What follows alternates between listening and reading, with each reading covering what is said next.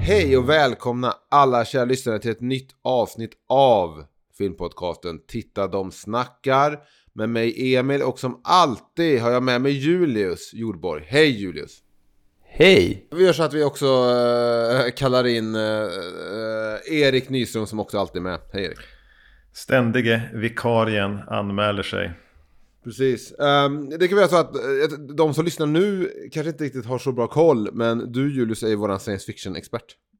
Ja, och väldigt ofta anlitad. Alltså frekvensen är ju, jag är väldigt ofta med. Ja, jag skulle kunna säga att senast du var med var när vi pratade om Force Awakens. Ja, det tycker jag låter rimligt. Så det var nog, vad kan det vara? 2015. Så typ någon gång 2031 då är jag med nästa gång. Ja, men det tror jag känns som en rimlig frekvens. Ja. Idag är det fredag 13. Och det då vi har gjort, nu förklarar för Julius kanske mer än våra lyssnare. Det vi gör är att vi varje fredag 13 pratar om en film i serien fredag 13 kronologiskt. Och vi har så gjort sedan film nummer 1. Och nu 10 fredag 13 senare så når vi då den 10:e filmen i serien som är Jason X. Och då passar det bra att ha med dig Julius, eftersom den ändå har någon sorts science fiction inramning. Ja, det måste man ju verkligen säga. Det känns fantastiskt. Alltså det kommer bli underbart att få sätta tänderna i det här. Hade du sett den här tidigare? Alltså jag har något slags vagt minne av att jag ändå har sett den här. Alltså vi kanske kommer in mer på det sen, men alltså att ta sig an den här filmen har ju varit jag känner som att jag gör en tidsresa. Jag liksom plötsligt var man där i 9:e klass i videobutiken, liksom stirrandes på den här hyllan med typ så 12 filmer i kategorin sci-fi. En utav dem var alltid Event Horizon, en utav dem var alltid typ Highlander 3 kanske.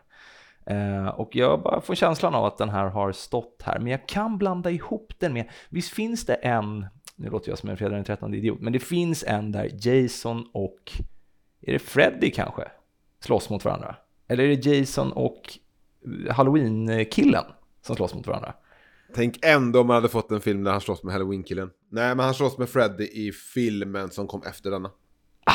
Ja, för den har jag garanterat sett. Och kanske blandar ihop med den här. Så att nej, jag kan inte säga att oavsett om jag har sett den eller inte, så har jag har den inte färskt i minnet. Så att det var ju väldigt härligt. Har du någon relation till fredag 13-serien som liksom helhet då? Alltså den första, nej, jag har egentligen bara det till kanske den första filmen som jag har sett ett par gånger. Men jag tycker den är ganska svag ändå jämfört med första Halloween. Det är någonting där med, nej. Jag försöker liksom fundera på vad det är. Men är det att de är på sommarläger? Är det att han är där? Det är bra twist där typ slutet med mamman och sådär. Nej. Jag känner inte att det är någonting som har betytt så supermycket för mig. Jämfört med Halloween. Alltså ett av mina bästa filmminnen någonsin är faktiskt från när jag såg Halloween i Bergmans biograf på Fårö. Ensam med min fru. Det var... Jag trodde du skulle säga ensam med Bergman. Ja, kanske hans ande. Han var ju död, stackaren. Men vem vet, han kanske var där. Han ska väl ha fredag 13 också stående där i sitt filmarkiv. Fasiken, han gav ju alla filmer stjärnor, eller hur? Jag tror att han som jag gav Halloween fler stjärnor. Men hur kom det sig att du såg Halloween där?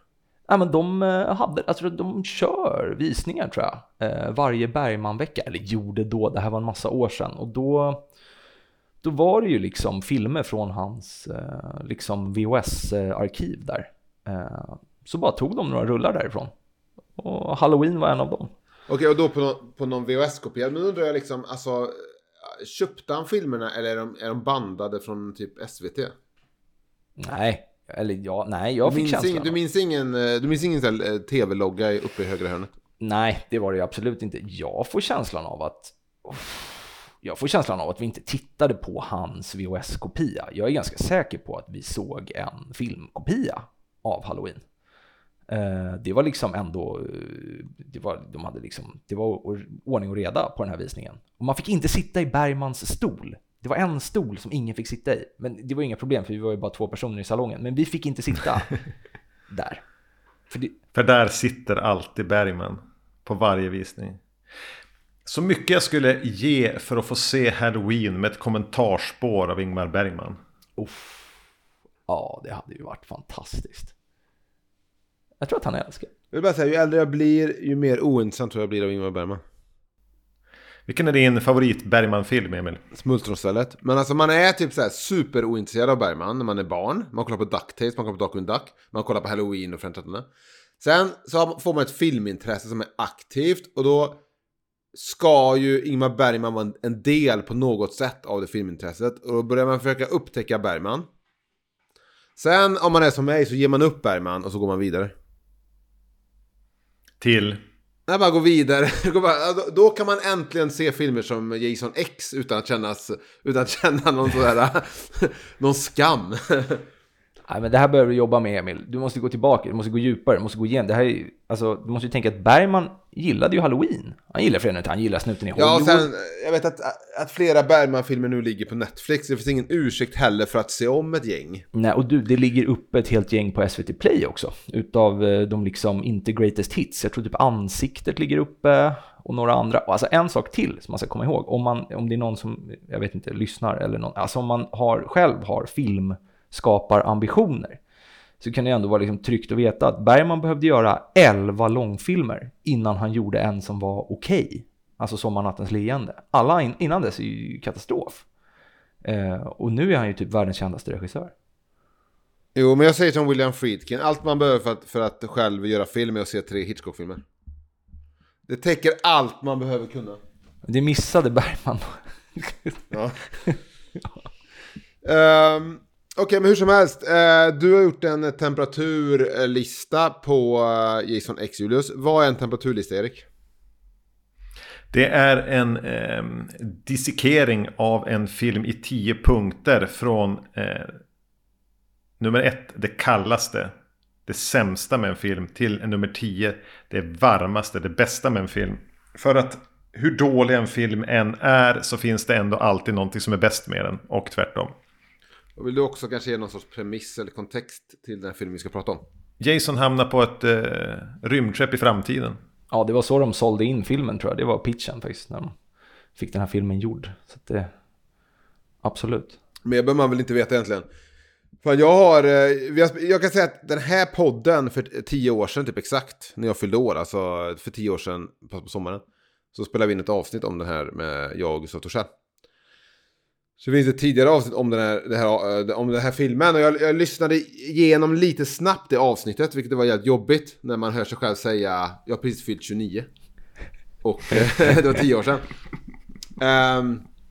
Men det roliga var dock att då, för 10 år sedan, mindes jag mer av min upplevelse av Jason X när den kom. För då pratade jag lite, för jag har en väldigt stark relation till den här filmen. För jag var liksom med när första bilden kom, när trailern kom. Jag skrev på det dåvarande fredag 13 forumet där manusfattaren hängde och svarade på frågor och sånt.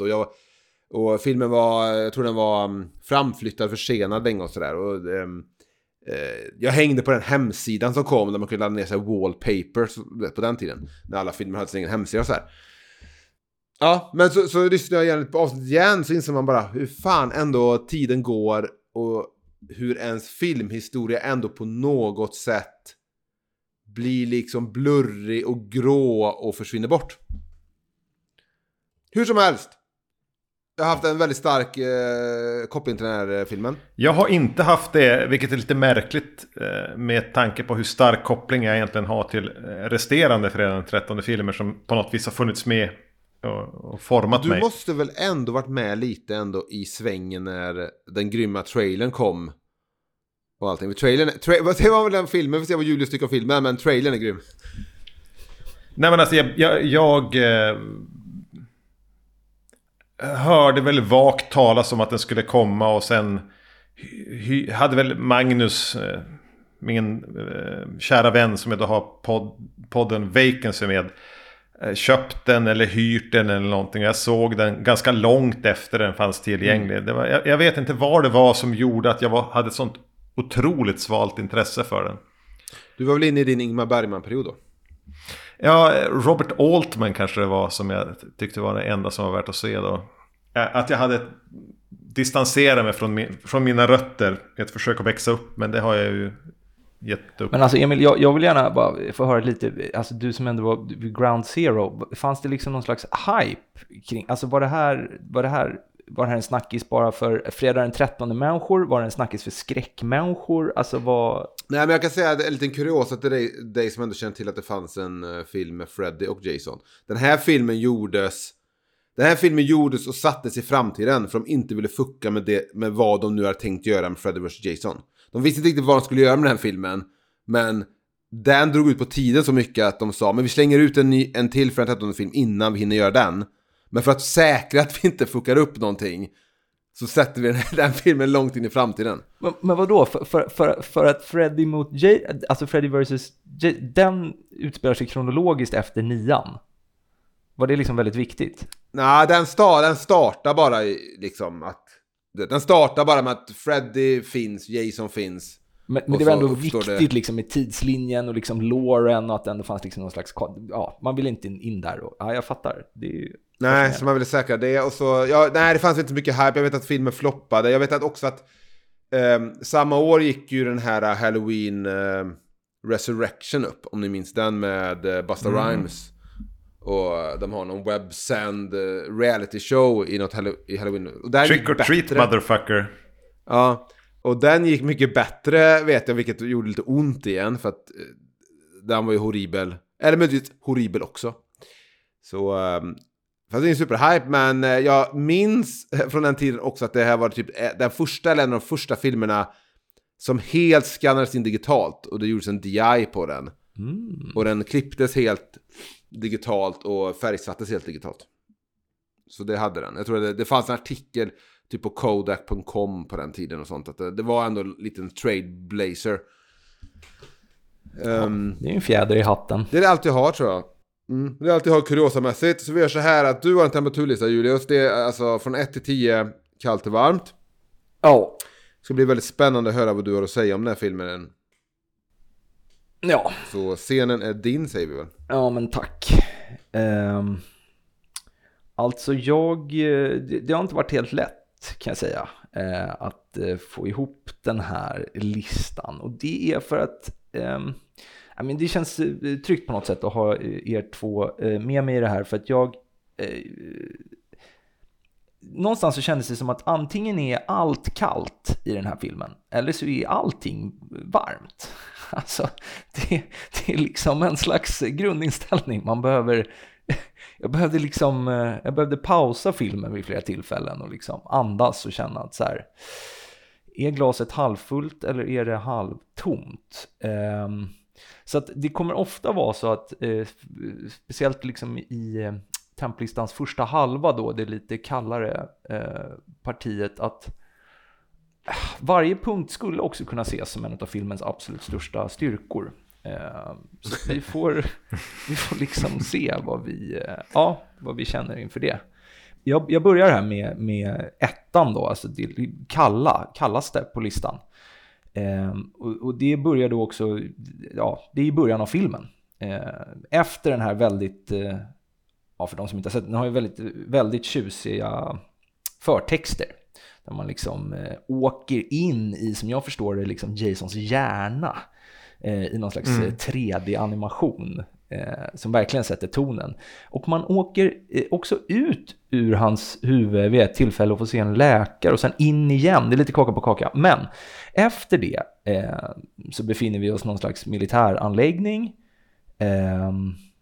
det är eventuellt någon slags städpraktikant. Det är oklart vad han har för jobb, men Jason hänger upphängd i en stor hangarliknande betongbyggnad och någon slags städmänniska hänger över ett skynke över honom för han vill inte titta på Jason. För Jason lever, just det är det som är så sjukt i det där. Han liksom tittar där bakom sin hockeymask. Sen blir det ett ganska hårt klipp och plötsligt så kommer det en massa militärer. Och de ska flytta Jason. Och så när de liksom tar av det här skynket då, så bara, nej, det är inte Jason, det är han, städpraktikanten. Och sen blir det liksom, då blir det slask action liksom. Nu ska det mördas. Och Jason ska döda alla i den här hangaren. Och här, fan, jag tyckte det var så jävla dåligt alltså. Och det är liksom inte dåligt för att det är liksom lite lökigt och sådär, utan jag vet inte, alltså morden är så, alltså killsen är så oblodiga, alltså de är så onajsa. Det är liksom helt sterilt. Det är så här, ljudet är helt tunt. Allting är bara, det är som att titta på tv typ. Alltså som att titta på sån här någon riktigt dålig actionscen i typ Buffy the Vampire Slayer, när man liksom ser att de inte träffar med fan, det är så otroligt dåligt första jag som då inte hade liksom en massa fredag den 13 filmer liksom färskt i minnet var ju liksom nu ska vi köra. Det är superkallt. Men då vill jag också bara, innan jag liksom öppnar upp här för alla andra och säger emot, det är också någonting helt, alltså det är som att man befinner sig i en feberdröm samtidigt på grund av att det är så här. För att sen så visar det sig, alltså alla de här soldaterna blir mördade och kvar är någon slags forskningsansvarig kvinna som också var den som sa så här: nej, ni ska inte flytta Jason härifrån. Och hon är den enda som överlever av alla de här soldaterna. Och hela den här forskningsanläggningen som de befinner sig i, man får intrycket av att den är enorm. Men det är bara hon som jobbar där. Hon och den här städpraktikanten som blev, alltså man tänker att det skulle jobba typ, alltså som Kista Science Center, typ 1000 pers. Men det är helt tomt. Och då börjar man undra så här, varför är det helt tomt? Alltså händer det här på riktigt? Och det hände mig många gånger genom den här filmen. Är det här en drömsekvens? Är det på riktigt? Så att ja, det är svaga mord. Det var inte tillräckligt mycket slask och plask och liksom går för mig där i början. Men samtidigt så nej, men jag sätter den ändå. Det är kallt. Det var kalla första mord. Väldigt kalla första mord. Besviken. Det är ju lite känslan också att det utspelar sig bara i någon så här svart void. Så det är lite känslan av att budgeten tog slut. De hade byggt alla de här interiörerna till rymdskeppet och puttat pengar till de som ska ha datoreffekterna. Och så var det så här, vart fan ska vi spela in detta? Och det är väldigt mycket känslan att pengarna tog slut i början. Och samtidigt är det ikoniskt. Så jag kan nästan minnas fortfarande när den här filmen skulle inte gå på bio i Sverige. Och så gick den upp i USA och så laddade jag typ inte ner film överhuvudtaget, nästan knappt gjort det i mitt liv. Men jag laddade ner den här på något så här, du vet, den kom i 2 såna här VCD-skivfiler. Och så satte man på den på sin typ Pentium 266 MHz dator. Knappt att den kunde spela filmen. Och så typ i sitt pojkrum satte man på filmen. Och då får man ändå väldigt starka, varma känslor av den här inledningen. Och även då förtexten som den. Men det är lite tråkigt tycker jag när den utspelar sig 2010. Så det är lite in i framtiden från när filmen spelas in. Men det är lite tråkigt att vi inte får med känslan av en nutid där innan vi skickas in i framtiden. För den nutiden eller snarare framtiden, eftersom det är utspelat sig bara ett svart intet, så är det typ ingen större skillnad mot att sen slungas in 400 år in i framtiden. Nej, det är ju inga tidsmarkörer, det kan man inte säga. Det är inte så här, 2001, vad händer? Men du nämnde att det känns som en slapp sekvens i Buffy the Vampire Slayer, och någonstans i mitt huvud har den här tv-känslan som den här filmen ändå genomsyras av fått mig att tänka att det här är så här ett 3 avsnitt av Red Dwarf-serien. Ja. Fast någon släppte in Jason där. Det är ungefär samma production value som Red Dwarf hade. Nu vet inte jag om det är en serie som på något vis väcker någonting hos någon av er. Jag vet ju precis vad det är, men jag har väl ungefär lika mycket koll på det som Battlestar Galactica. Men det är liksom...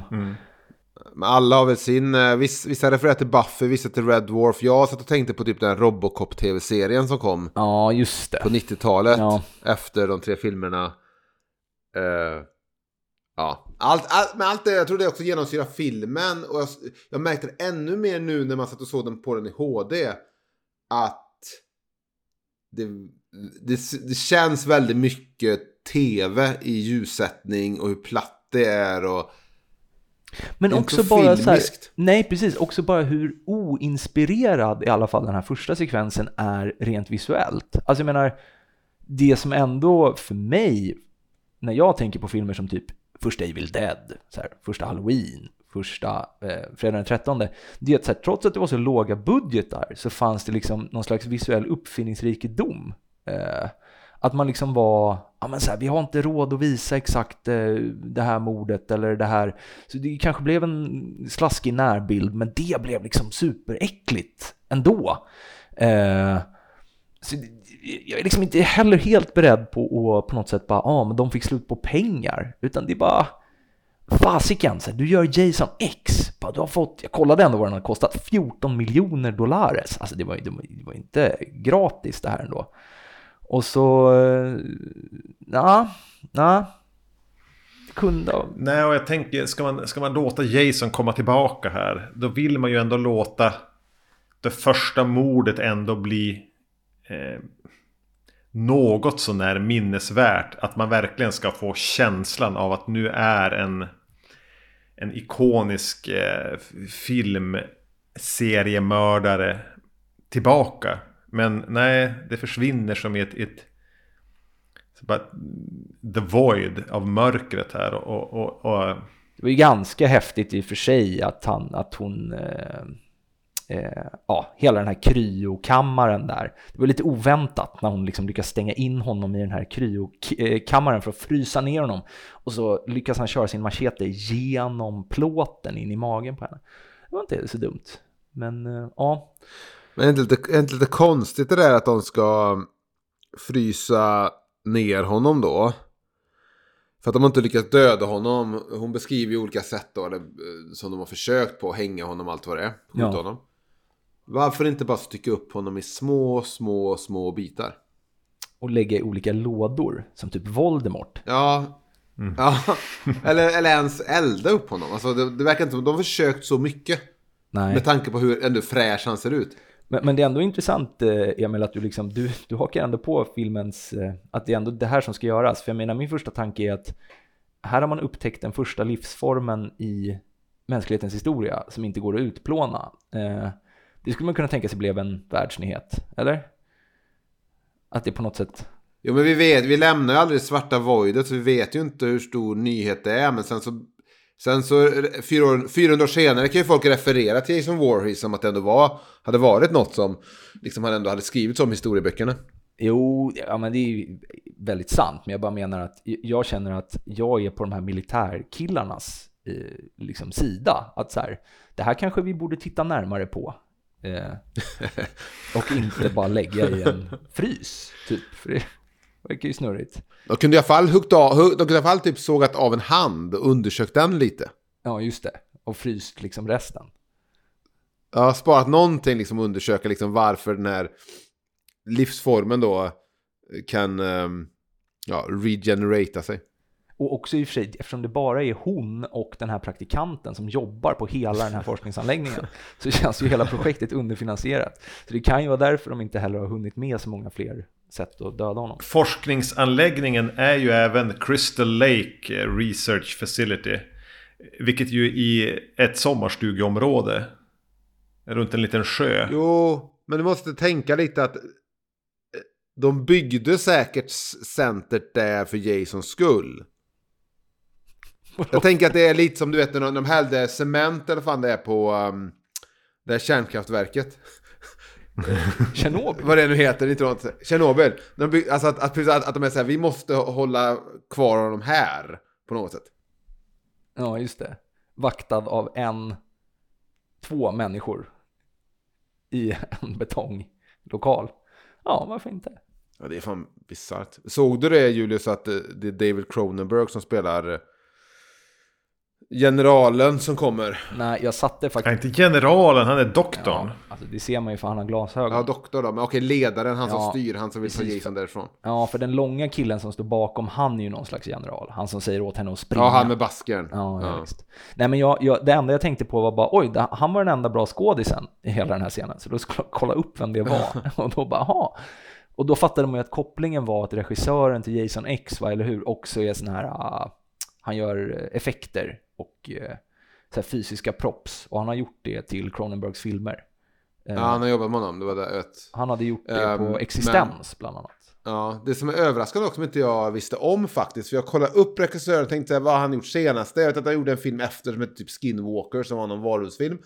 Och så tänkte jag så här, vad har hänt? Han har säkert försvunnit in i tv-maskineriet. Men han dog ju 2012. Jag såg det. Jim Isaacs. Jag förstod inte riktigt vad han hade dött av. Det var så här krångliga latinska ord. Blodcancer, var det? Ja, fan vad mörkt.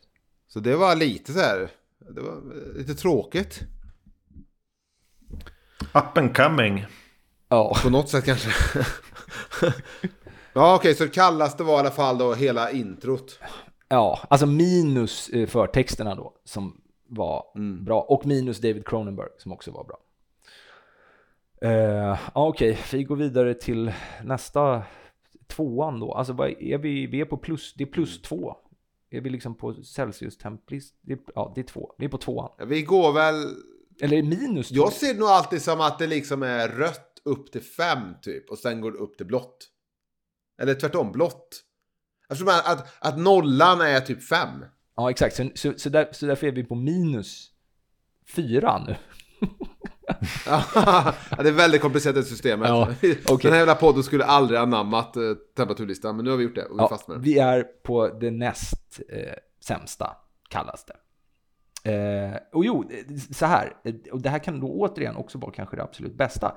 Men det är ju att alltså själva, vi färdas ju in i framtiden som vi har hintat om här. Jason fryses ner. Den här forskningsledaren, den kvinnliga forskningsledaren som är den enda överlevande, fryses också ner. Och de blir då hittade, är det 400 år fram i tiden? 300? 400? 455 år tror jag det är. Kanon. Vi kommer kanske till det vid en senare punkt. Det kommer ett litet... vad ska man tänka sig, någon slags framtidsarkeologer eller något liknande, någon slags bärgningscrew i röda rymddräkter där och hittar Jason, hittar den här forskningen, de tar med dem till ett rymdskepp och det är ju på det här rymdskeppet som resten av filmen utspelar sig. Och det här är då min näst sämsta då, punkt, och det är att den här, alltså filmens setting, filmens skådeplats, alltså det här skeppet, alltså, jag kan ju ha missat massa viktiga saker här för jag kanske borde ha sett den fler gånger. Men alltså det är fullständigt labilt ju. Alltså de är, som jag förstår det, som är de på ett transportskepp. För att man tänker så här, men de hade säkert hört Ridley Scott säga att typ så här, Alien, det är så här truckers in space. Så okej, det är coolt. De är på ett transportskepp. Men det här transportskeppet har också någon slags forskningsdel med typ en universitetsprofessor och en massa doktorander som i sin tur ser ut att vara 17-18 och tillgång till någon slags enorm laboratorium där de kan återuppliva människor från de döda. Skeppet är också otroligt stort. Alltså man får se det utifrån. Jag kommer gå in på det flera gånger. Det är typ närvarande i alla mina punkter. Men skeppet är alltså det är ohyggligt stort. Och återigen så är det bara då, hur många kan det vara? 12-13 personer kanske. Som styr allt det här.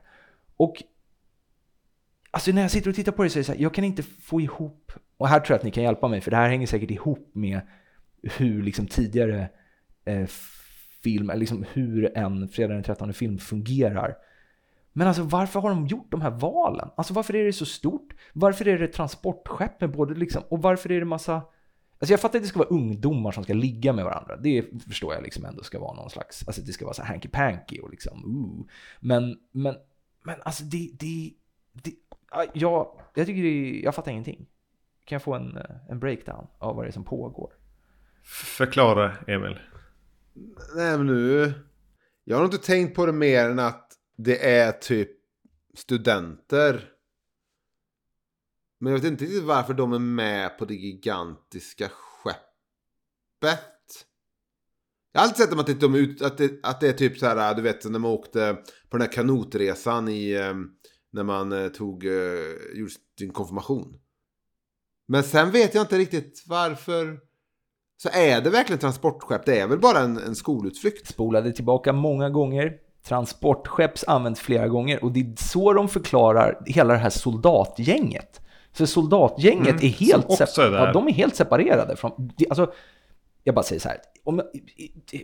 Någon slags logisk förklaring hade varit precis som du säger. Okej, det här är liksom ett science vessel. Någon slags skuta som är ute i uppgift att åka tillbaka till jorden, ta med sig grejer. De har några liksom seniora professorer och sen så har de med sig några färska doktorander. Det kan vara farligt på jorden. Därför har de också fått med sig ett gäng soldater som kan skydda dem. Då hade man ju bara, men då är vi med och så är skeppet kanske en 20-del så stort. Och så är det så här, ja men bra, alla är med. Men istället är det så här, nej, det sägs flera gånger med emfas att det är ett transportskepp. Och att hela det här soldatgänget som ändå är typ, hur många är de? Jättemånga. Och de har ingen aning om vilka de här forskningsmänniskorna är. Det är som att de är på typ det är som till två olika företag som har bokat samma Finlandsfärja och bara råkar samexistera. Det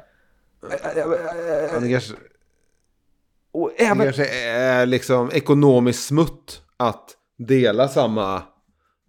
När de ändå är på väg mot jorden så kanske då hänger liksom Boston University med.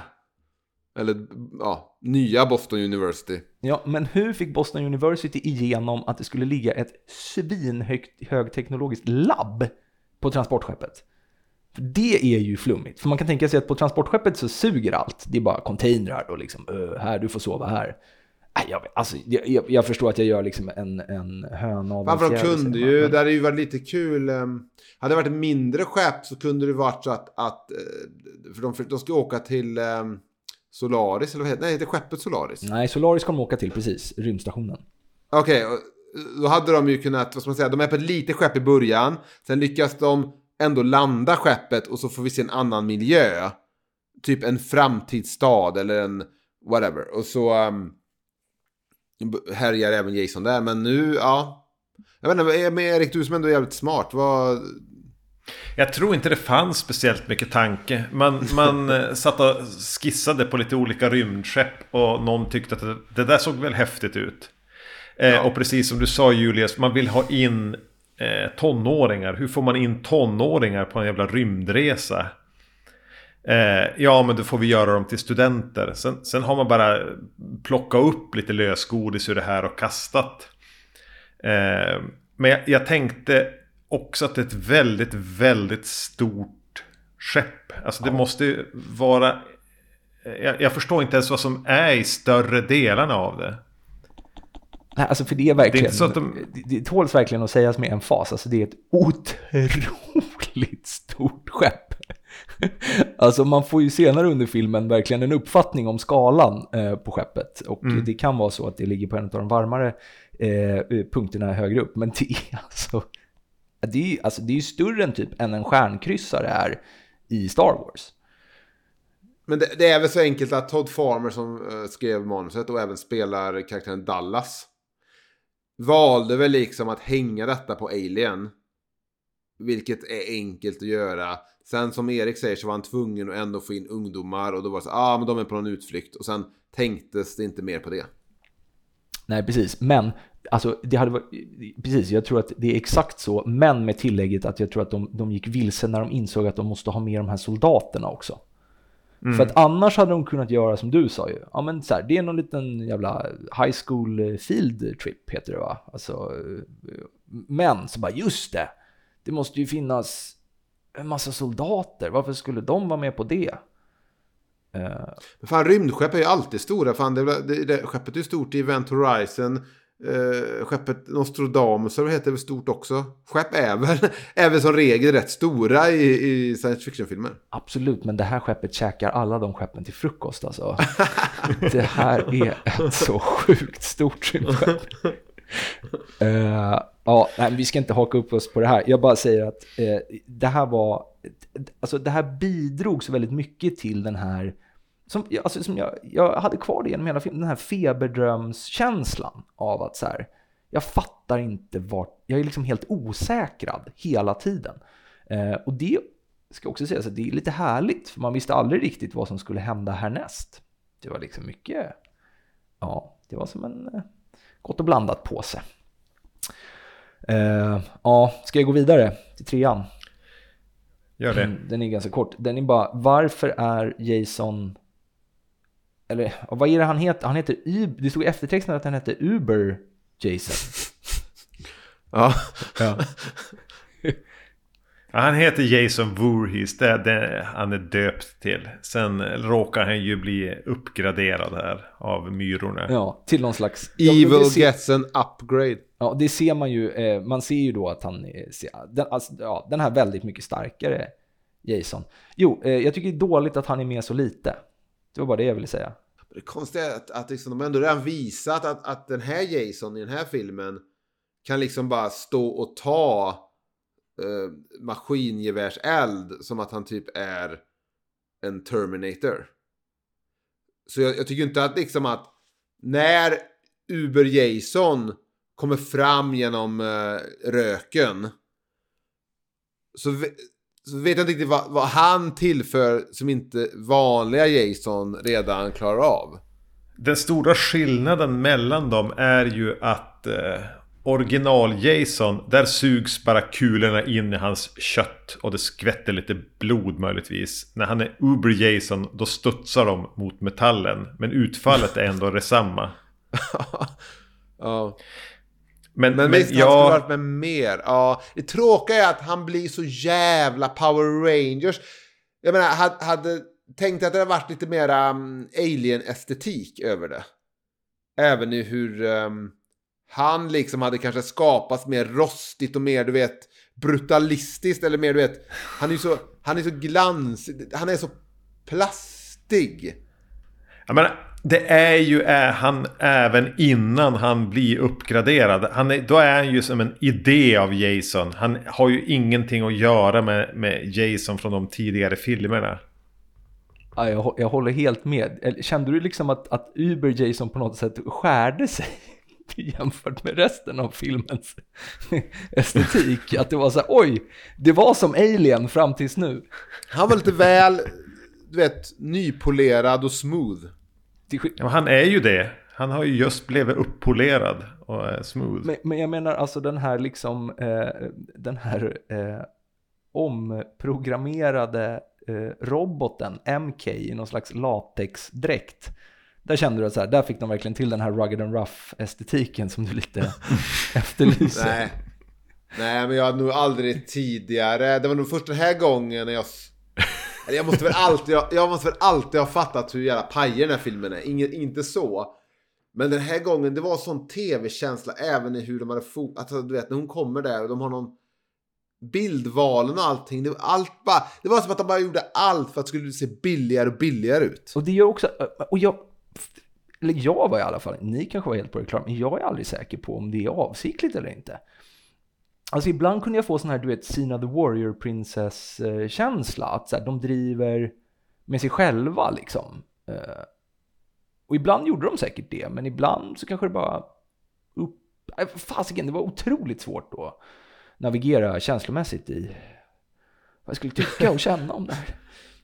Ja, men alltså Todd Farmer som har skrivit den här känns ju för mig, och det bygger jag mycket på att jag har sett den i den här My Bloody Valentine remaken och Drive Angry som han också har skrivit är med i. Han skriver alltid in sig själv, han vill vara med i filmerna. Att han känns som en så här skrotlyftande gymkille som är full av självhat. Och jag tänker att det genomsyrar allt. Han hatar sig själv och han vet om det.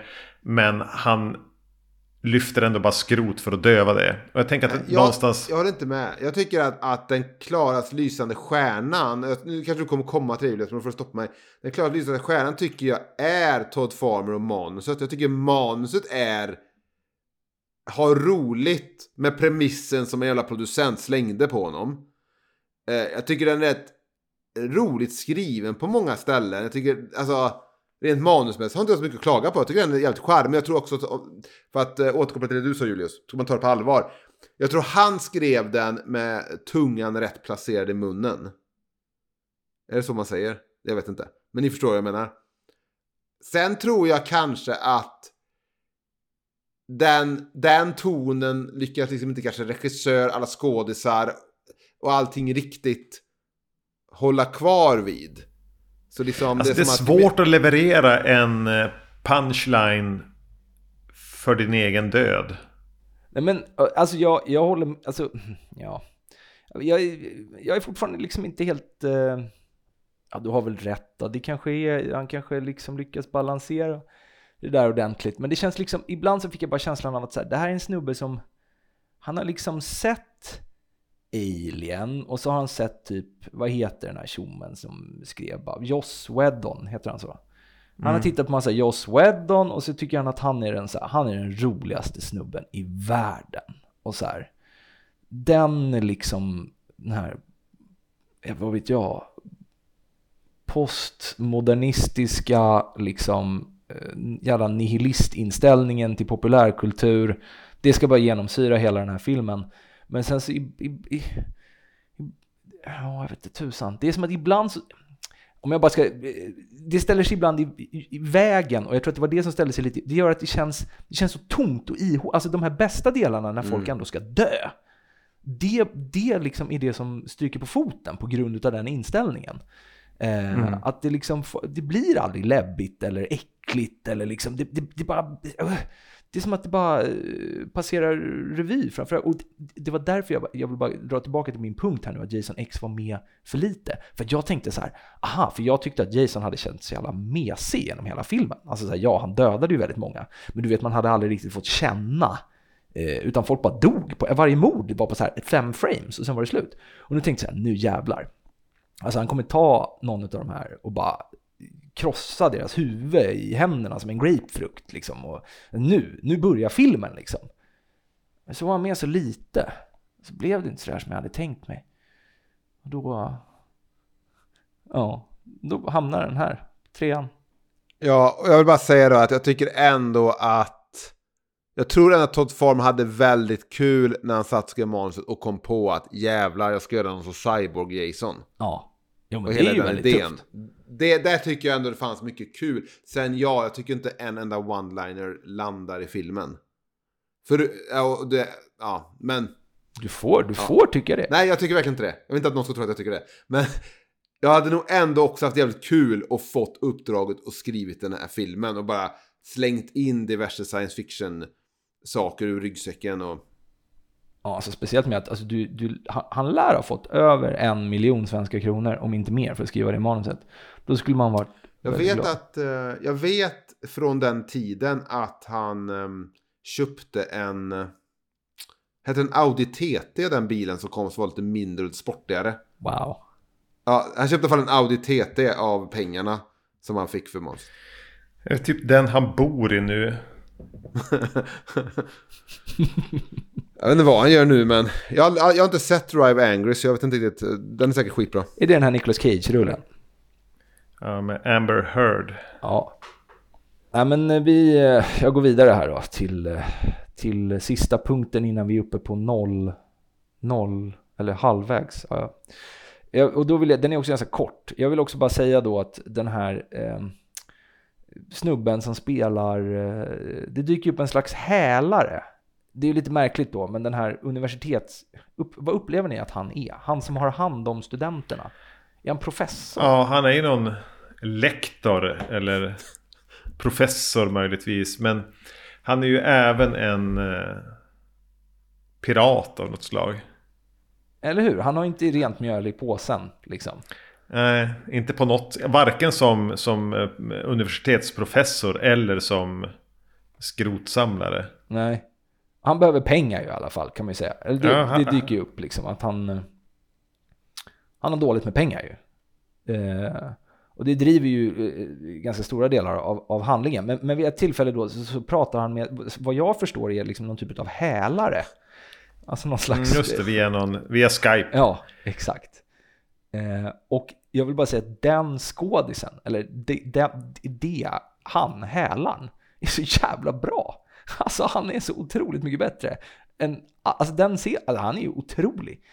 Så att jag blev helt så här, han måste ju ha varit med i hur mycket som helst. Och jag var också helt övertygad om att jag har sett honom i typ kanske 20 filmer. Men så hade jag inte det alls. Jag tycker alltid den scenen är så konstig. Det är att han blir uppväckt. Så han ligger lite skumt. På någon sorts slaf.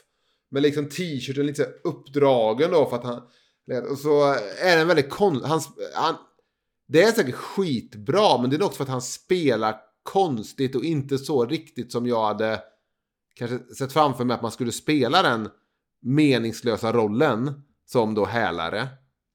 Sen jag kommer inte på namn nu på skådisen, man påminner väldigt mycket om en skådis som har varit med lite överallt. Men det kanske är därför. Jag vill bara säga att han heter Robert A. Silverman. För jag har kollat upp det här. Och han är bland annat med. Jag tror att jag kan känna igen honom, för han är tydligen med. Han har några repliker i Waterworld. Och den har jag sett väldigt många gånger. Så att det kan vara... Jag tänkte hela tiden att det kändes som att han blev uppringd i på ett bårhus. Att han var inskjutsad i en sån här... Där de skickade in lik. Att det var där han låg och blev uppringd. För han känns otroligt alltså det finns inget avstånd riktigt mellan den här Skype-kameran och han kan inte riktigt röra sig. Han ligger där och som du ser bara tröjan har åkt upp och... Men det är worldbuilding. Det säger väl någonting om hur man bor 24-55. Han bor kanske med 2. Han har en slav i någon så jävla rymdskepp som far genom liksom rymden. Han är på väg någonstans. Han väcker honom i någon så här deep sleep. Du vet, som aliens. Ja, jag tycker det är helt fantastiskt. Alltså det är ju som att jag tänker liksom, jag bara föreställer mig att eftersom han kanske aldrig fick komma och se hur det såg ut på set. Alltså han kanske aldrig fick se att det såg ut som typ, alltså hej, kom och hjälp mig. Utan han tänkte så här, shit, det här kan bli nästa Blade Runner. Alltså så här, det här, alltså liksom jag tänker, alltså nu tänker jag skådespela som jag aldrig har skådespelat förut. Och bara, alltså, hatten av till Robert A. Silverman som hälaren.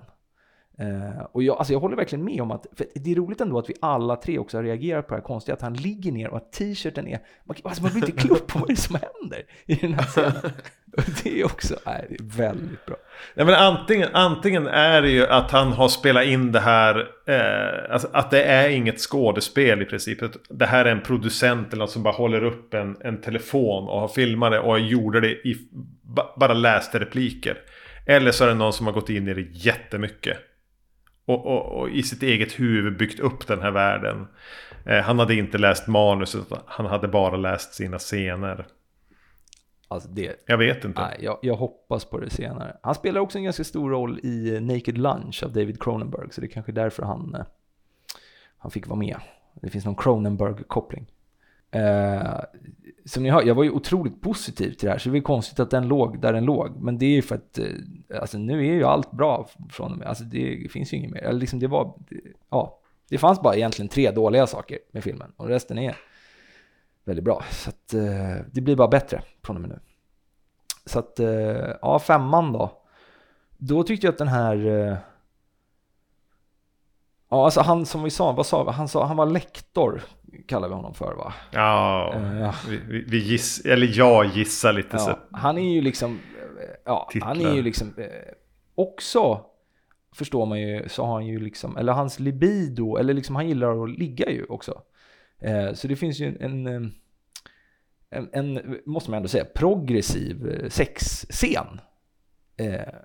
Ja, just det, med bubbel och tång. Ja, och han har liksom på sig också en liten negligé, alltså någon slags genomskinligt nattlinne. som man ändå måste säga är tänkt för en kvinna att ta på sig, tänker jag. För hon är påklädd, va? Så det är inte hennes som liksom har farit på honom under någon sorts akt. Nej, utan man får ju verkligen känsla av att det här är hans kink liksom.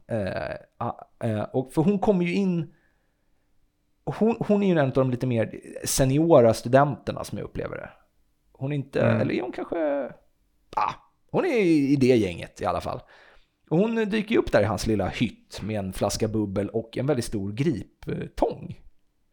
Och det är ju liksom en kul, eller ja. Och sen så i andra filmer hade man ju, då insinueras ju att oj nu, men sen får man ju se det där och då liksom hon sitter ju precis påklädd, gränslar honom och har den här liksom, den påminner lite om de här som man tar såna här vinerbröd med på Ica, fast liksom väldigt stor, sån där som sitter fast i en sån här, och så sitter hon och liksom klämmer hans bröstvårta och fan, jag bara tänkte att men du vet, såna här filmer kan ju ofta vara, fast nu vet jag inte, alltså det kanske är så att fredag den 13 filmerna är liksom inte alls så könsstereotypa och konservativa som jag tänker mig, men det är ju något väldigt 2023 över den här sexscenen.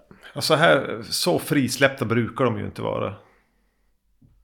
Men jag tänkte också att här, hade den scenen mått bättre av att stanna när den bara, alltså dörren öppnas och hon säger jag tror det är dags att prata om mina betyg. Och så håller hon i den här tången och en flaska champagne. Hade den blivit bättre om vi inte hade fått se honom ligga där i den där lila negligén och hon nyper honom i bröstvårtorna och han vill bara bli nypt hårdare? Jo, förmodligen, men jag bara tänker att det tåget liksom lämnade ju perrongen redan under de här datanimerade förtexterna. Alltså det är liksom, det är inte det absolut, men det ska sägas att jag som var lite seg, jag var liksom inte riktigt med. Jag tänkte också att det var ett hot, eller liksom jag var så här, jag var inte 100% med, för att den var så otroligt stor, den här tången, så jag kunde liksom inte riktigt se framför mig hur det skulle liksom kunna leda till njutning. Men ja, den hade absolut kunnat hamna på klippgolvet. Emil, vad tycker du om tänger och sex och att bubbel? Det är en av de sakerna där det känns som så här, någon har sagt vi safear, så vi safear för PG-13. Det är någonting med den ihop med mycket annat som känns så här, varför är det inte mer våld, blod och slafs i den här våldsfilmen? För det blir ju väldigt ofarligt. Jag förstår också att det är så här lite, man vänder. Det är kul att de vänder på det. Det är kul att de inte liksom utnyttjar det stereotypa i att ha massa nakna kvinnor överallt som springer runt och bla bla bla. Men samtidigt så blir det också som att de har gjort någonting barnvänligt. Som är nästan hämtat från typ nakna pistolen. Ja, jo, det är väldigt starkt. Det är starkt nakna pistolen vibb, det håller jag med om. men samtidigt så bara... Ja, men det är så här, så att jag vet inte, det är... Jag bara tycker, lite, det jag är ute efter tror jag är precis det du säger. Jag bara tyckte att det var här, för att i slutet där så vi går händelserna i förväg, men mot slutet där så lyckades de ju skapa någon slags VR-variant av det här liksom sommarlägret från första filmen, och då är det ju två unga kvinnor som visar brösten liksom. Och det var ju någonstans där man tänkte att det är liksom den typen av sex som Jason X liksom ändå är.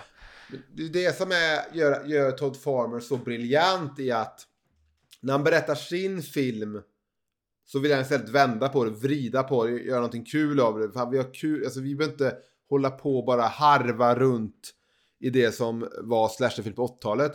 Och sen när han väl ger det, så ger han det mer som en, du vet, ögonblinkskommentar, eller liksom ett påskägg i slutet, eller du vet, lite som en så här, det är verkligen inte gjort för att hetsa upp männen i publiken. Det är slutet. Nej. Utan det är bara en referens hur löjlig genren är. Så Todd Farmer är briljant. Ja. Briljant, och även då en briljant progressiv sexscen som håller än idag. Och man känner sig, man kan vara woke och titta på den här scenen. Det känns skönt. All right, nummer 6 på listan. Den är också ganska kort. Nu blir det ändå varmt vill jag säga. Nu är det ändå liksom, det börjar bli varmt. Absolut. Och då vill jag bara säga att alla, de är inte så många, men liksom alla rymddräkter, eller man ska säga, alltså det de har på sig när de inte är i skeppet, de är bra ju. Alltså på riktigt bra. Om jag jämför då med liksom den övriga dekoren, alltså liksom typ hur det ser ut i labbet eller vad de har på sig när de går runt i sina hytter och sådär, som ser ut som, det ser ut som typ, vad heter det här? Det fanns någon poppan, S-Club 7. Alltså det ser ut som ett sånt S-Club 7 albumomslag, allting hela tiden. Men inte rymddräkterna. Men och då alltså, jag minns på bara rymddräkten som man har i slutet när han tar med Jason in genom stratosfären på Earth 2 eller vad det är. Alltså den här röda grejen. Ja, och därför liksom, det kan ju inte den som lyssnar se, men jag gör såna här liksom, jag tänker då citationstecken, jag tänker på de här dräkterna de har på sig när de hittar Jason i början. Ja, alltså läder. Som någon slags röda trenchcoats i läder och sen så någon slags blyskärm. Ja, just det, framför ansiktet.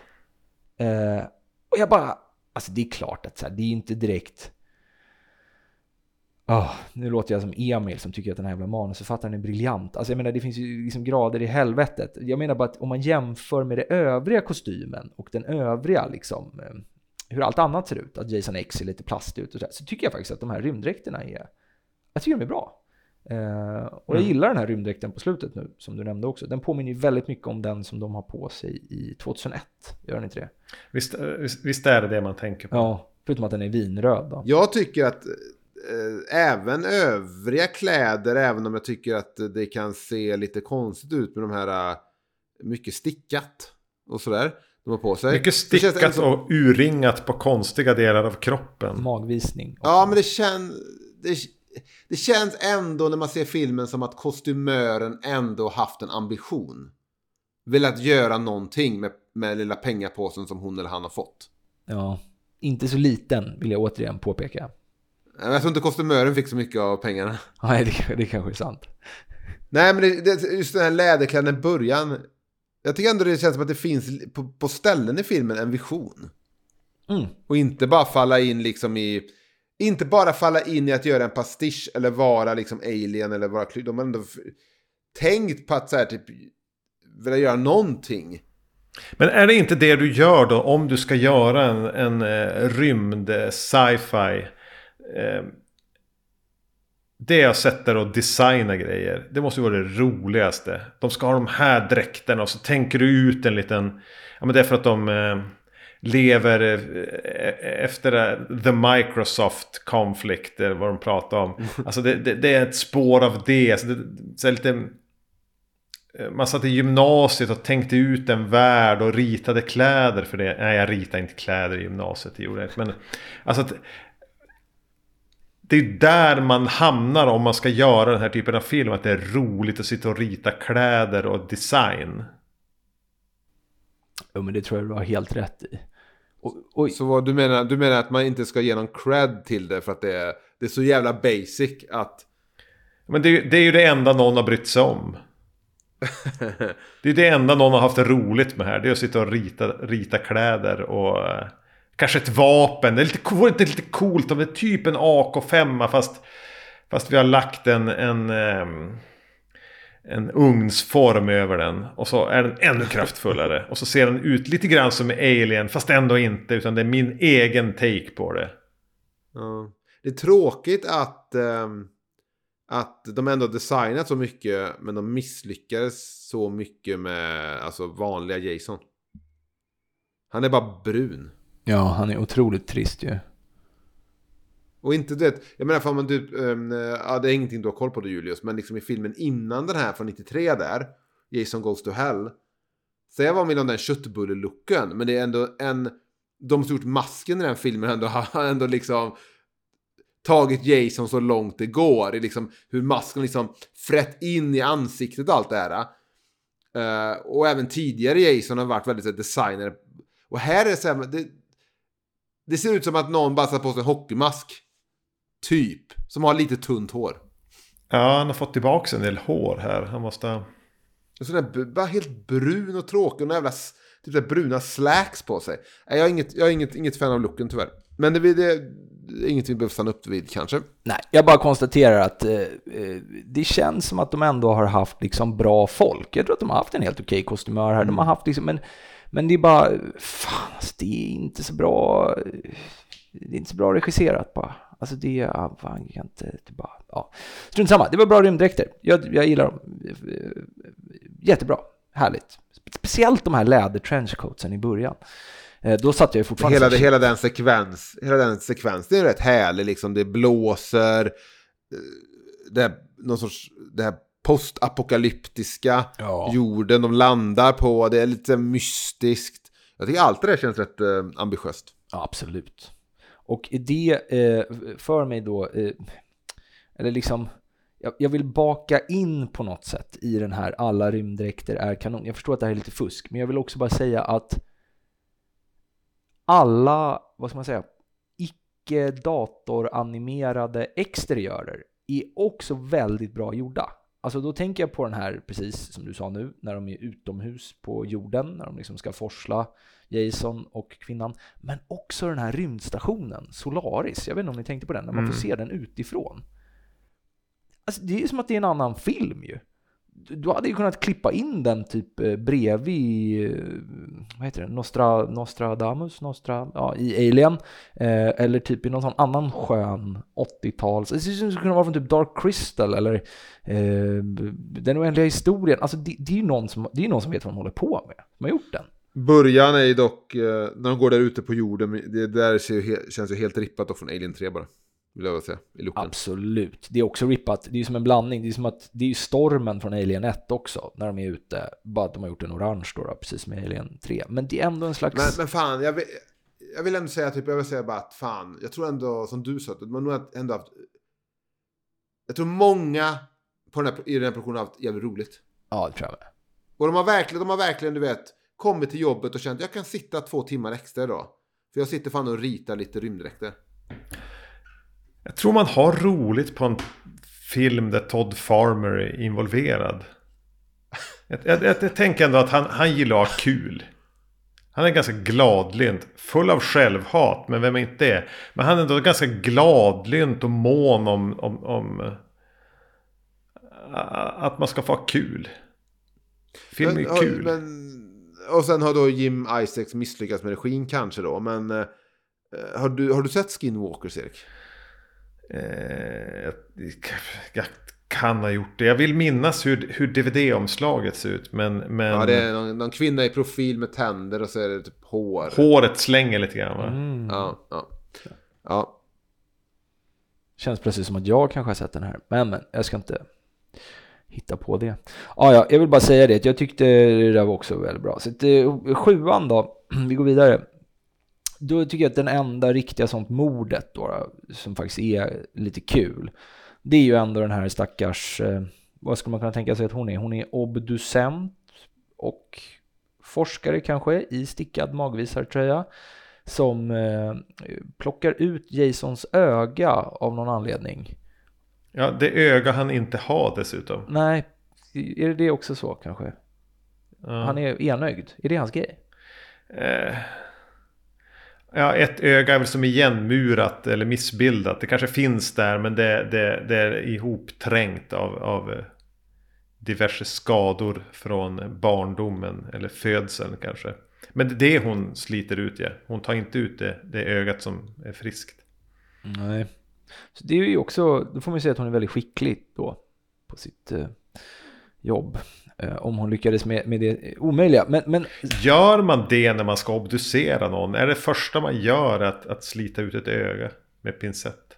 Utan att ta bort masken. För hon gör det före hon tar bort masken, va? Ja, eller om hon liksom lyfter, det här kan jag inte svära på. Är det så att hon lyfter på masken först och är så här, vad äckligt, och typ lägger tillbaks den och sen tar ut ögat? Ja, alltså man vet ju inte, alltså man får ju tänka sig att liksom läkarkonsten har ju kommit väldigt långt på de här 400 åren då, så att de kanske har helt andra procedurer. Så vet vi också inte hur duktig hon är, om hon är någon senior elev då. Vi vet ju inte riktigt, hon kanske är värdelös. Hon kan inte fatta att man ska, vilken ordning man ska ta ut ögat och masken. någonting som talar för det, tänker jag, är ju att alltså, jag är ju verkligen ingen läkare, men jag bara tänker att ofta brukar man ju ha på sig någon typ av förklä, eller kanske någon, alltså... Jo, men vadå? Vänta nu. Det är inte så att Martin Beck har på sig några skyddskläder när han liksom strapatsar in hos obducenten och bara ställer frågor och petar lite på liket. De gör det inte i Seven heller. De gör det inte i När lammen tystnar. Du kan inte hålla det mot den här filmen. Det finns ingen film i världshistorien där folk har uppfört sig korrekt i den typ av miljö. Men den som faktiskt jobbar i det labbet brukar ju alltid ha det rätt outfit. Det är ju Martin Beck som klampar in och petar med en penna. Var tredje exempel så jobbar obducenten utan handskar i filmer. Alltså det där var ju... Jag kan nästan garantera det. Jag märker att ni också nu ser lite så här räkna filmer i huvudet, ja. I framtiden kan det ju vara så att det inte behövs handskar och förkläm längre. Alltså det vet ju inte jag. Alltså, de kan ju kommit hur långt som helst. Att det finns osynlig laser som bara tar bort alla bakterier eller sådär. Men skitsamma, det jag är ute efter, jag vill bara säga att hon dör ju i alla fall. Det kan ju vara så att det är för att hon inte har rätt kläder och så. Men Jason tar ju liksom tag i henne. Han liksom grejer där. Men det viktiga är att han kör ner hennes face i vad som ser ut att vara liksom en köksvask fylld med flytande kväve. Visst har hon varit och doppar det här ögat där också? Ja, precis. Det känns inte heller säkert, vill jag bara säga, att ha den vasken där. Men det tycker jag är lite mäktigt. Att han gör det, han kör ner hennes face, det kommer upp ett fruset face och sen så bara smashar han det rätt där och så bara splittras hennes isface. Alltså det var liksom den första som verkligen kändes som Mortal Kombat. Det kändes som en sån finisher. Och det jag hade velat se mer av sånt faktiskt i filmen. Men jag tyckte det var väldigt bra. Det är väl den ikoniska dödsscenen från filmen. Det är också, du vet, hennes ansikte fryses ju rätt snyggt liksom med hjälp av datoreffekter där när man får se från vaskens perspektiv. Och den effekten används ju tidigare också när vår huvudhjältinna, jag vet inte vad skådespelaren heter väl Lakes Dog eller någonting, någon sorts proto-Olivia Mann. När hon fryser där så blir hennes också ansikte helt isigt i realtid liksom, man ser det. Så det känns som att de hade liksom koll på hur de skulle lösa det med datoreffekter och så var det så här, vi slänger in det ett par gånger i filmen. Ja, väldigt bra. Flera gånger kunde man slängt in det. Sen så undrar jag, är jag helt tokig, men innan hon blir liksom face-isad så liksom bankar hon ju på en sån här glasruta in till han som heter typ Wayland kanske? Ja. Han som spränger förbindelserna i slutet. Ja, exakt. Så bankar hon ju på rutan där, det är någon slags glasruta där, men den verkar ju fullständigt ljudisolerad för hon vill ju ha hjälp, men han hör ju ingenting där inne, där han är. Och jag bara fick en känsla av att så här, är det där typ en scen i Scream? Är det där en scen i Scream 3? Scream 2 har ju den scenen när hon är något ljuds... Men de är i någon radiostudio, va? Så är det. Ja, nej, är det i Scary Movie? Det kan vara att de skämtar om Scary Movie, men Courtney Cox är ju någon ljudstudioaktigt ljudisolerat i Scream 2. Ja, det är det jag tänker på. Och så är det någon som bankar för att påvisa att Ghostface är där eller något sånt där. Ja, men det var det jag tänkte på. Ja, så det var ju bra. Jag tyckte det var bra. Det var ett bra mord. Eller död. Jag vet inte. Jag kan bara säga det nu att det är det enda mordet som är med på listan. Så det kan vara intressant att höra. Hade ni några andra mord som ni tyckte om väldigt mycket? Men det är det enda jag minns. Alltså, då såg jag filmen för 3 timmar sedan. Jag minns ju att Cronenberg blir spetsad. För att det är Cronenberg. Men det där... Det är sån konst. Jag vet att det ändå är lite sådär saker sticks igenom här och där. Men det är någon sån här, du vet, tv klippa bort känsla i hela filmen. Även om man ändå, när man faktiskt ser den ändå, så finns ju inte. Men nej, det är väl det man minns. Såg ni den här med text, någon form av textning? Ja, jag gjorde det. Jag hyrde den. Hur översatte det om He's screwed i den ni såg? Som faller ner på den där borren. Just det. Jo, nej, jag tror att de översatte det till han är körd. Så de struntade i den ordvitsen. Bara. För jag ser det var min gamla DVD jag grävde fram i en låda. Och då säger de, men vad säger de? Typ så här, rapportera på hans status. Ja, he's screwed. Men på en svenska textningen står det, han har snurrat till det totalt. Alltså, det är så jävla bra. Det är också någon som ändå, du vet, gör sitt jobb på riktigt. Ja, fy fasiken var bra. Och så har man säkert fått tid att tänka lite på det här. Så hur fan ska jag lösa den ordvitsen? Jag får lösa det imorgon, jag måste hem nu. Så sitter man, du vet, hela kvällen kanske, du vet. Bara, fan. Och sen kommer man på det. Och då sitter det. Då mår man. Ja, jag går vidare då. Till 8 är vi på nu då. Och den här kunde lika gärna ha varit 10 alltså. Men den är 8 nu. Ja, den är 8. Alltså på slutet då så lyckas de ju fly allihopa över till en rymdskyttel som kommer till deras undsättning då. Uber Jason har liksom lyckats besegra de flesta döda och det ser liksom väldigt, väldigt mörkt ut. Det har varit explosioner och ja, alltså de har haft det har varit svinjobbigt för dem verkligen. Men de har lyckats lura Jason då. Jag skulle kunna baka in det i den här punkten, för det är faktiskt väldigt viktigt. De gör ju en väldigt fiffig grej för att lura Jason. Och det är ju att tidigare i filmen så har 2 snubbar suttit och spelat något slags VR-dataspel. Där liksom hela rummet förvandlas till typ ett likadant rum. Men i det här rummet finns det datanimerade monster som man kan skjuta på. Och så kommer liksom Jason in i spelet. Men de här 2 snubbarna fattar inte att Jason är på riktigt. Liksom, utan de bara, vad är det där för monster?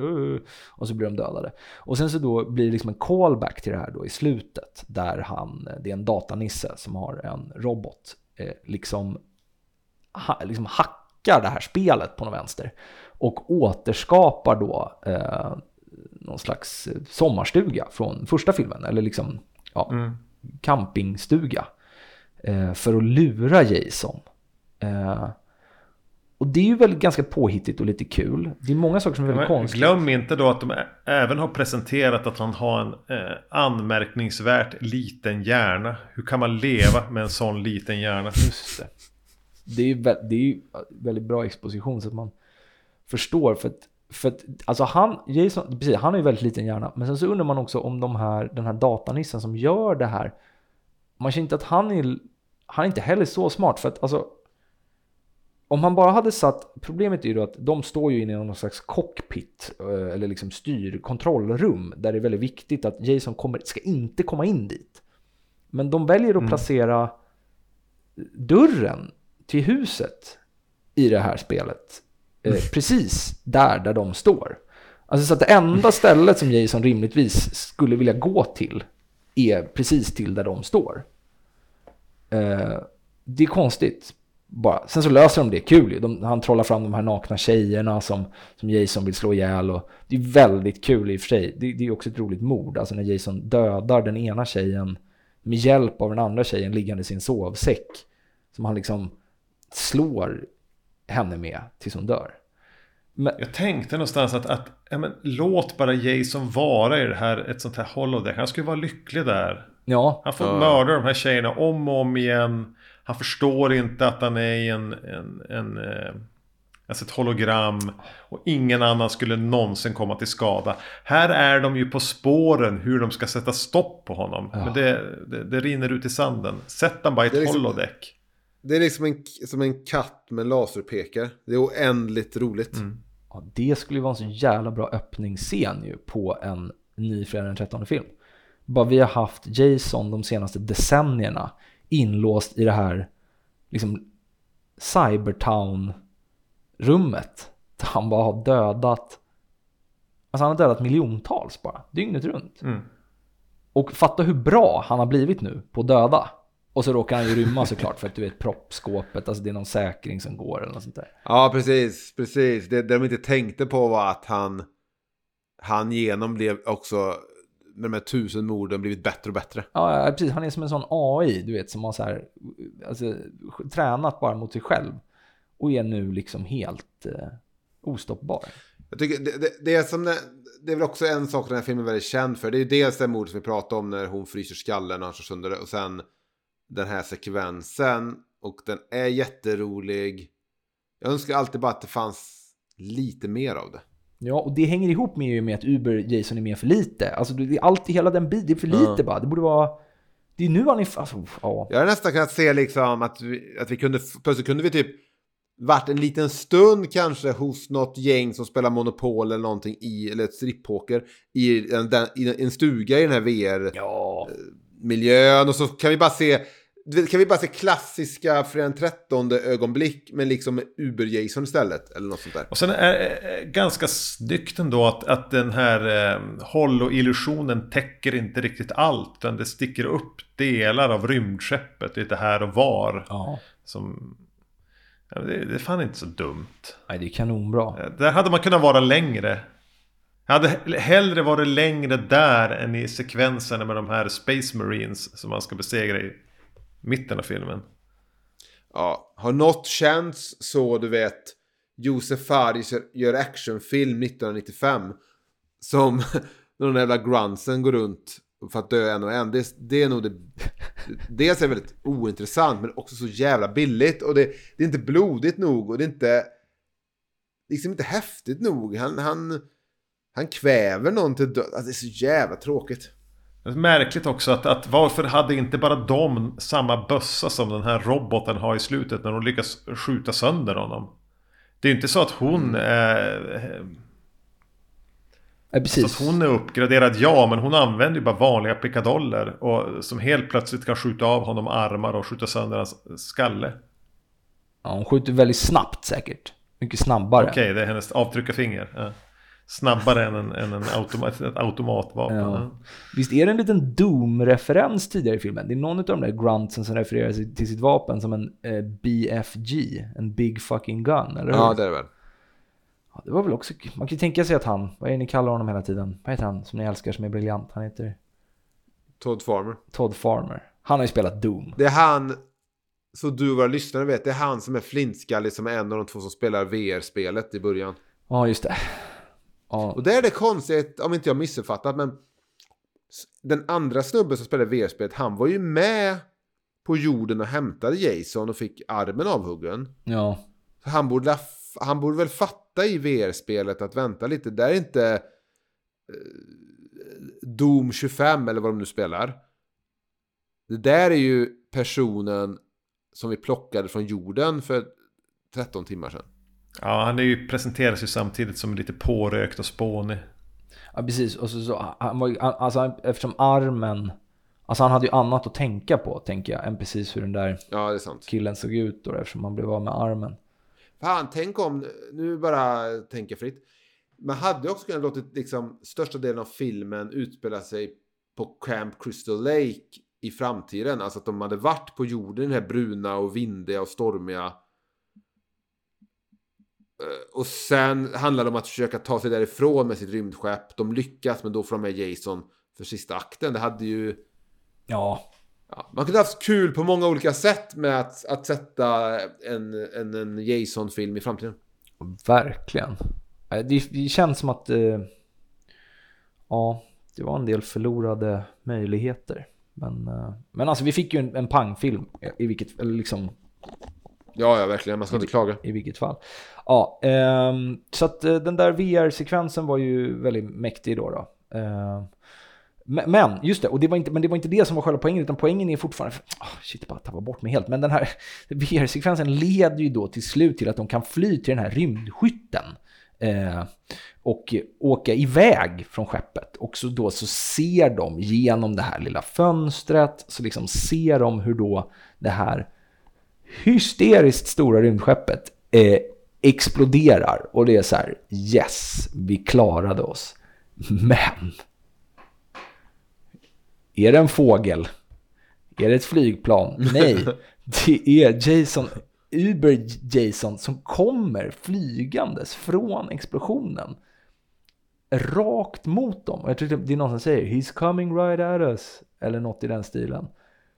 Och de där framesen, det är inte många frames där man hinner uppfatta att det, alltså det tycker jag var kanske den starkaste bilden i, jag vet inte varför, det bara kändes så liksom perfekt. Alltså, det är någonting, det här mardrömmen som aldrig tar slut, som i Terminator, alltså när man tänker att man har sprängt honom i den här oljetanken och så ser man det här stop motion skelettet komma, att bara det finns inget slut för den här. Den kommer alltid att komma tillbaka. Jag fick de vibbarna att det här tar, det finns ingen punkt. Nej. Det här kommer aldrig, det blir aldrig en vila. Men den känslan är ju lite mer på riktigt i Terminator än vad det är i Jason. Men det är såklart att den är, jo, men det alltså, vet vi ju. Emil, vad fan. Man är inte livrädd i soffan när Uber Jason kommer så sakta flygande mot en. Nej, jag sticker inte hål på det här nu. Och det som gör att det blir så, alltså om möjligt ännu, för då tänker man så här, shit, även en blind höna kan hitta liksom någon frö eller korn eller en scen då i det här fallet, och den här regissören. Men han lyckas ju då ändå, för som sagt man får titta på den där liksom stålberget komma flygandes i typ alltså 1 sekund, och sen så kommer det bara i världens fart, så kommer han, den här militärkillen i röd rymddräkt, och bara och alltså du vet, när man försöker få ihop fysiken i hur det här fungerar, alltså det är helt, alltså det har exploderat. Och då skulle man kunna köpa, okej, Uber Jason hade tur och färdas nu liksom rakt mot rymdskytten. Men det kan jag köpa. Men att den här andra snubben kan komma från ett annat håll och tackla bort någon, jag tycker det är lysande. Fantastiskt. Jag tyckte det var hur bra som helst. Ja, men det är väl fint. Han har väl så här thrusters på sin rymddräkt. Ja, exakt. Det var de jag glömde bort. Det skulle ju Uber Jason också kunna ha i och för sig, någon slags thrusters. Ja, det är konstigt att inte han hade med sådana cyborg-funktioner i sin. Ja, det borde han ha haft. Nu kommer jag till nästa sista punkten här då. 9. Den här är en otroligt diffus punkt. 10 är inte diffus. Den är väldigt glasklar. Jag har ju hela tiden pratat lite om att den här filmen har, eller för mig i alla fall, att det känns som en slags feberdröm på sina ställen. Jag är liksom osäker på vad vi är, varför vi är där, vad det är som pågår. Och det fick mig bara plötsligt att känna så här, att det kändes som, alltså tänk er en David Lynch-film där liksom handlingen i filmen, det här är inte en David Lynch-film som finns, men en David Lynch-film som skulle kunna finnas. Så på något sätt så handlar det om en människa som är inblandad i en produktion av en science fiction-film. Då fick jag bara känslan av att den science fiction-film, de segmenten som David Lynch skulle skapa till den filmen, det skulle vara exakt som Jason X. Alltså det skulle liksom, de scenerna som skulle vara så här, shit, vad det är liksom den här stackars skådespelaren kanske det är som måste vara med i det här för att betala hyra. Alltså det skulle vara som den här som hela Jason X. Och då, jag kommer bara, det här är liksom, nu är jag ute på djupt vatten, men då var jag så här, Mulholland Drive, den har ju lite den vibben. Och sen så var jag så här, shit, när kom Mulholland Drive? Den kom 2001, samma år som Jason X. Och då man tänker så här, aha, det är inte så konstigt. Men då egentligen, nu inser jag att den här punkten handlar egentligen om hur dålig Jason X ändå är. För att jag bara såg på en lista då filmer som kom 2001. Och då vill jag ändå bara, jag ska verkligen inte räkna upp alla, men jag vill ändå bara säga, första Sagan om ringen kommer 2001. Första Harry Potter-filmen kommer 2001. The Others, Castaway, Snatch, Oh Brother Where Art Thou, A Beautiful Mind, första Shrek, Training Day, The Royal Tenenbaums, Zoolanders, Memento och Mulholland Drive. Alltså det är en diger samling filmer som kommer samtidigt som Jason X. Och Jason X är ju i jämförelse, alltså jag kan inte förstå att de är gjorda samma år. Jag kan inte förstå det. Jag kan inte förstå att Memento och Jason X, bara, de kunde man se, de kunde hade premiär samma vecka typ. Eller så här, Royal Tenenbaums och Jason X. Du kunde stå på bion där och välja mellan Royal Tenenbaums, Jason X eller Training Day. Vad ska jag ta? Ja, alltså det är ju liksom... Det här är ju rymt, alltså en film som har rymt från tv och smyga upp på bio. Men som också har rymt från tv 1996 typ. Ja, men jag kan säga, känslan är lite som, jag vet inte om ni någonsin satt nere i vardagsrummet och tittade på kanal 5, du vet, vid midnatt när det fanns den här David Duchovny Playboy thriller tv-serien. Vet ni vilka jag menar då? Jag är ledsen. Pratar du om Arkivex nu bara? Nej, det var innan Arkivex, men det finns en erotisk tv-serie, något thrilleraktigt, lite så här Twilight Zone-aktigt. Jag tror Playboy involverade i det. Ett avsnitt var ett motell där någon gubbe blir kär i någon i sin tv. Och så kommer hon ut ur tvn. Hur som helst, den var så här, du vet, okej, tänk bara rent generellt då. TV vid midnatt. När det var konstiga, du vet, typ att hamna framför Twin Peaks eller hamna framför något annat. Ett Arkivex-avsnitt, ett av de skummare, du vet. Så är lite känslan. Det är som så här, ibland kan det vara så här, vilken producent satt och tänkte matematiskt och du vet, pengar dit och Excel-dokument kring den här produktionen. Ja. Så kan man känna i filmens skummaste stunder. Absolut. Och jag förstår att den här 9:e punkten som ändå skulle vara den näst varmaste, bästa, liksom var väldigt diffus. Men den handlar på något sätt om att egentligen det som du var ute efter nu. Alltså den här filmen är liksom alla fel, allting som kan kännas, men den är på något sjukt sätt så är den sevärd. Och det är lite för att vad fan höll de på med alltså? 2001, alltså shit vad mycket bra grej. Alltså för jag tänkte så här, men så här kanske alla filmer såg ut 2001. Det är kanske jag som har glömt bort att liksom men de var ju svinbra filmer 2001, men det var inte den här. Så att, ja. Han sticker ut på klassfotot, helt klart. Ja, verkligen. Och jag vill också bara säga att den hade typ samma budget som The Others. Och det är klart, The Others var ju ingen sci-fi. Men de hade ju Nicole Kidman, de kostade säkert jättemycket. All right, 10. Det varmaste, det bästa med hela den här filmen tycker jag nog ändå. Ja, och det är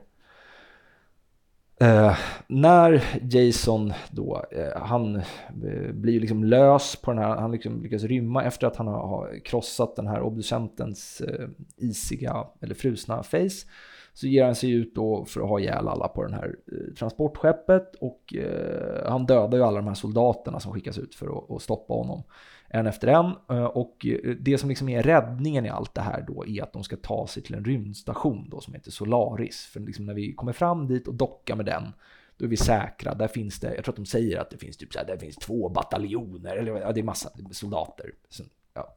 Det är okej, allt kommer lösa sig. Och så kommer de ju fram. Alltså de liksom kommer ut ur hyperspeed och liksom de är framme. Nu är det liksom, de ska bara fickparkera nu. Och man får se den här Solaris-rymdstationen utifrån. Alltså jag har redan sagt, jag tycker att den ser otroligt. Den liksom, det är som en, för de som inte har sett filmen, det är liksom som en kupol ute i rymden, kan man säga, en glaskupol. Och den ger intrycket, här vill jag gärna höra er input också, men jag får känslan av att det ryms nästan som en stad under den här kupolen. Eller åtminstone ett väldigt stort kontorshus på den vänster. Men i takt med att vårt transportskepp, som jag har tjatat om nu väldigt många gånger, är väldigt stort, kommer närmare och närmare Solaris, så börjar man förstå att transportskeppet är alltså ungefär 10 gånger större än Solaris, alltså rymdstationen, där, alltså jag spolar tillbaka den här sekvensen så många gånger, där de alltså ska docka. Och eftersom piloten precis har blivit dödad av Jason, så plöjer ju alltså det här transportskeppet rakt igenom hela Solaris och spränger alltså hela rymdstationen. Alltså det blir alltså bara damm kvar. Och det som är så jag tänkte ändå så här, för mig är det som att om någon säger så här, du ska bygga typ en hamn för en Finlandsfärja. Då kan man inte bygga en 2,5 meter lång träbrygga som sticker ut. Alltså du måste ju ha någonting som står i paritet till det som ska lägga an. Men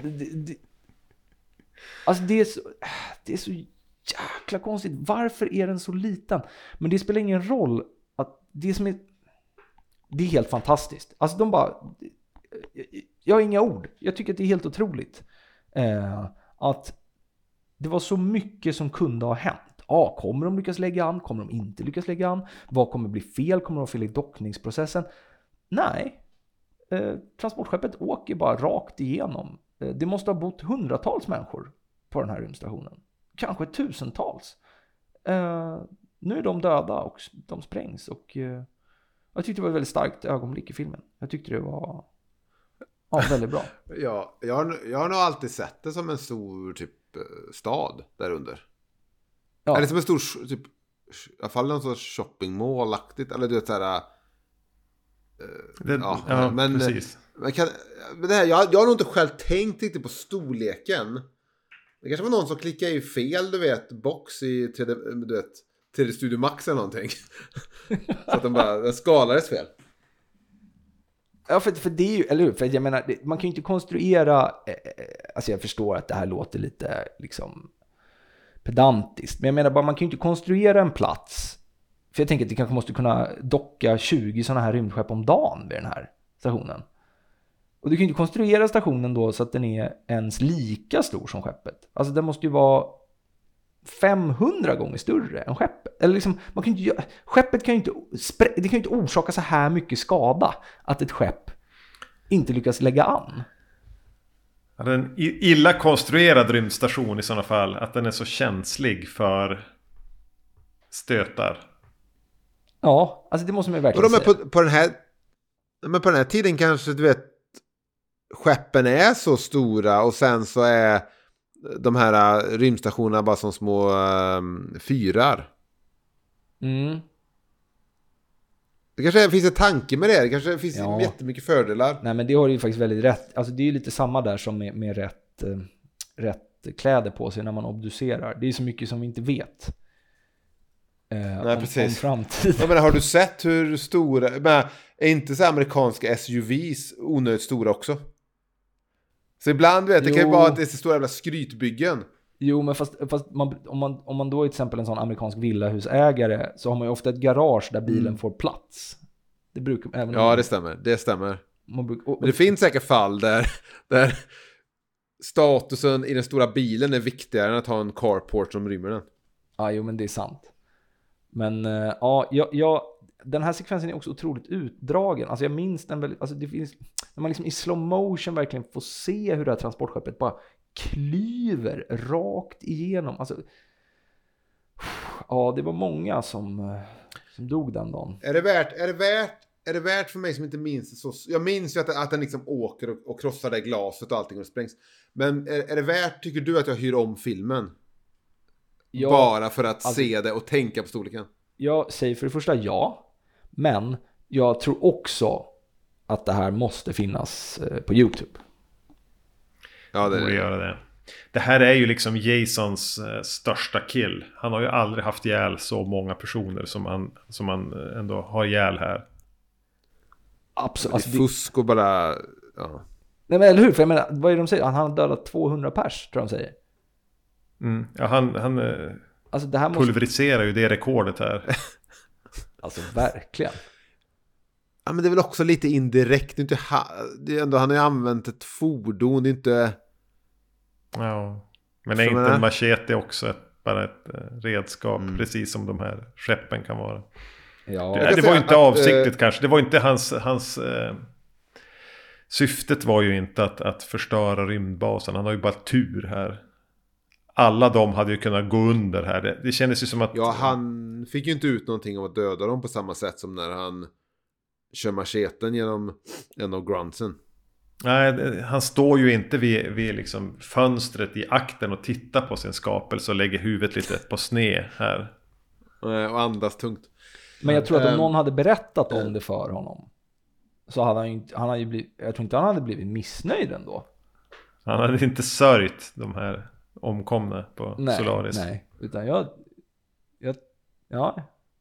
Så att, jag hoppas att om det finns någon sån, jag vet inte om det finns någon hemsida, om du har byggt en sån, Emil, eller om det är någonting som redan finns, alltså där det finns en sån officiell kill count för Jason. Det lär finnas. Ja, så hoppas jag att de har tagit det här. Ja, men då är det så här, du vet så här, 1982 dödar en i stugan, 2 i skogen och en där. Och så förstås, så här plötsligt här, år 2455, lägg till 250 pers. Det är inte, ja. Vadå 250 pers? Alltså 250 000 pers måste jag lägga. Alltså, det har väl så många? Nej, men alltså, det är ju det här man behöver researcha. Alltså, de behöver, ni vet lite som den där konspirationsvideorna som kom på typ att så här, 9/11 var planerat. Alltså man behöver en sån snubbe som går igenom det här materialet och tittar på hur många människor som rimligtvis bodde på Solaris vid tidpunkten för explosionen. Det finns ju ett par böcker, alltså romaner som följer upp Jason X. Det kanske nämns mer där i dem. Finns det böcker som följer upp Jason X? Ja, det finns ju ett par sådana. De gjorde 3-4 stycken som fortsätter Jason X-storyn.